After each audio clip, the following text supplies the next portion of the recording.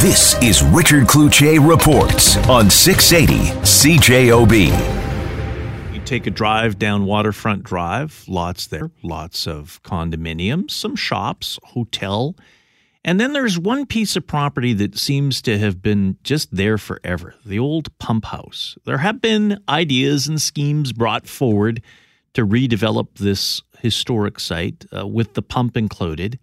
In fact, CentreVenture once upon a time bought it, sold it, bought it again, and drove the price up.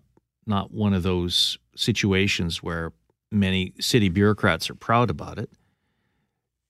I look at the pump house and think, great idea, great potential, but there's been a history of failure there.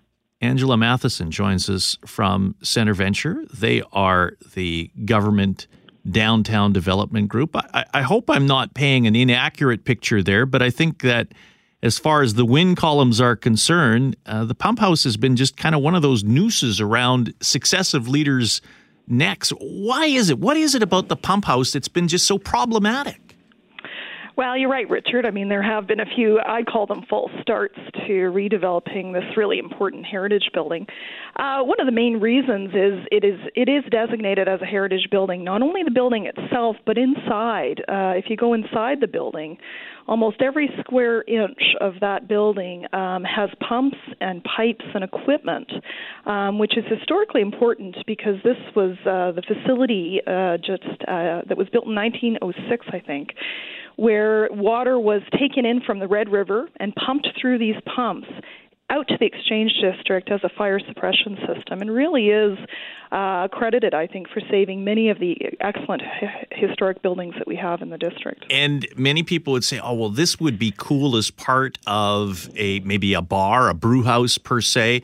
And then they look at the numbers, they crunch the numbers and go, well, easier said than done. It's going to cost a lot more money if we keep the stuff inside this building. And that's where you need to get creative in the solutions, don't you? Exactly. And we've been working very hard, and I'm cautiously optimistic. We're putting the final touches on a plan that we think starts to have the economics we need in order to save this building. CentreVenture has access to some property on the east and the west of the building, and so we're looking at a mixed-use development that would put some new buildings in and around the pump house, and those buildings would in fact then generate revenue to offset the development of the heritage building itself, which you're right is very costly to work in and around those pumps and also to preserve all the heritage character and elements of the building. Would CentreVenture own the building then? No, we will. We are working currently with a consortium, the local developers who have done a number of projects in Winnipeg, and wonderful architectural team. And it's really been an iterative process, a collaboration between us and that group over the last year. But ultimately, when the project comes to fruition, we will be selling the property to the development group. What would emerge there? Give us an idea of what would be happening there. Well, our goal has always been to, on Waterfront Drive, with the other buildings that we've been responsible for developing, to have a really good animated ground floor of these buildings. So we're looking at, in this case, some ground floor retail, so it could be restaurants, could be retail shops. And then we're looking at this proposal, and what's really making it work is some residential component as well, and there may be some office. So total mixed-use development, which brings people to the site sort of all day long, which we think is the best way to revitalize downtown. A lot of people say, hey, fingers crossed, grocery store, at least a small grocery? Well, at this point in time, that's not part of the plan for this building, but you never know as things emerge. And what's really great about the East Exchange District is we're seeing more and more housing being created there, which is really what you need to be able to attract new grocery stores. And that's the thing. Build it, and it'll eventually come. As far as the brew house, or rather the pump house, does a brew house go around it? It seems to me that that's still the best use in and around that equipment. What would emerge around there?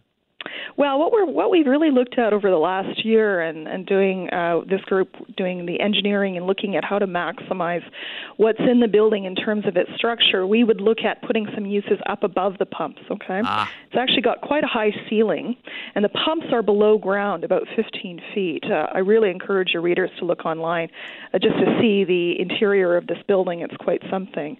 The idea would be to get up above the pumps, that you'd be able to look down and see them, and what we'd also like to see happen with this building is people be able to walk by, and there's great windows to be able to look in and see the pumps and maybe some historic interpretation panels, that kind of thing, so that people understand the story of this building, which is really what makes it so unique.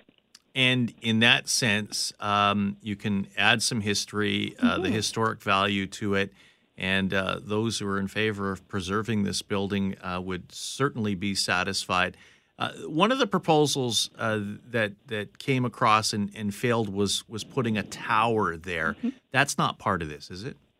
No, it's not. I mean, my objective since I came to the corporation with this building is to fulfill really two goals, and one is to preserve the heritage, and the second is to put in place a development that is in keeping with what we're seeing within the district, so smaller scale types of buildings. The maximum zoning height in this area is 8 stories.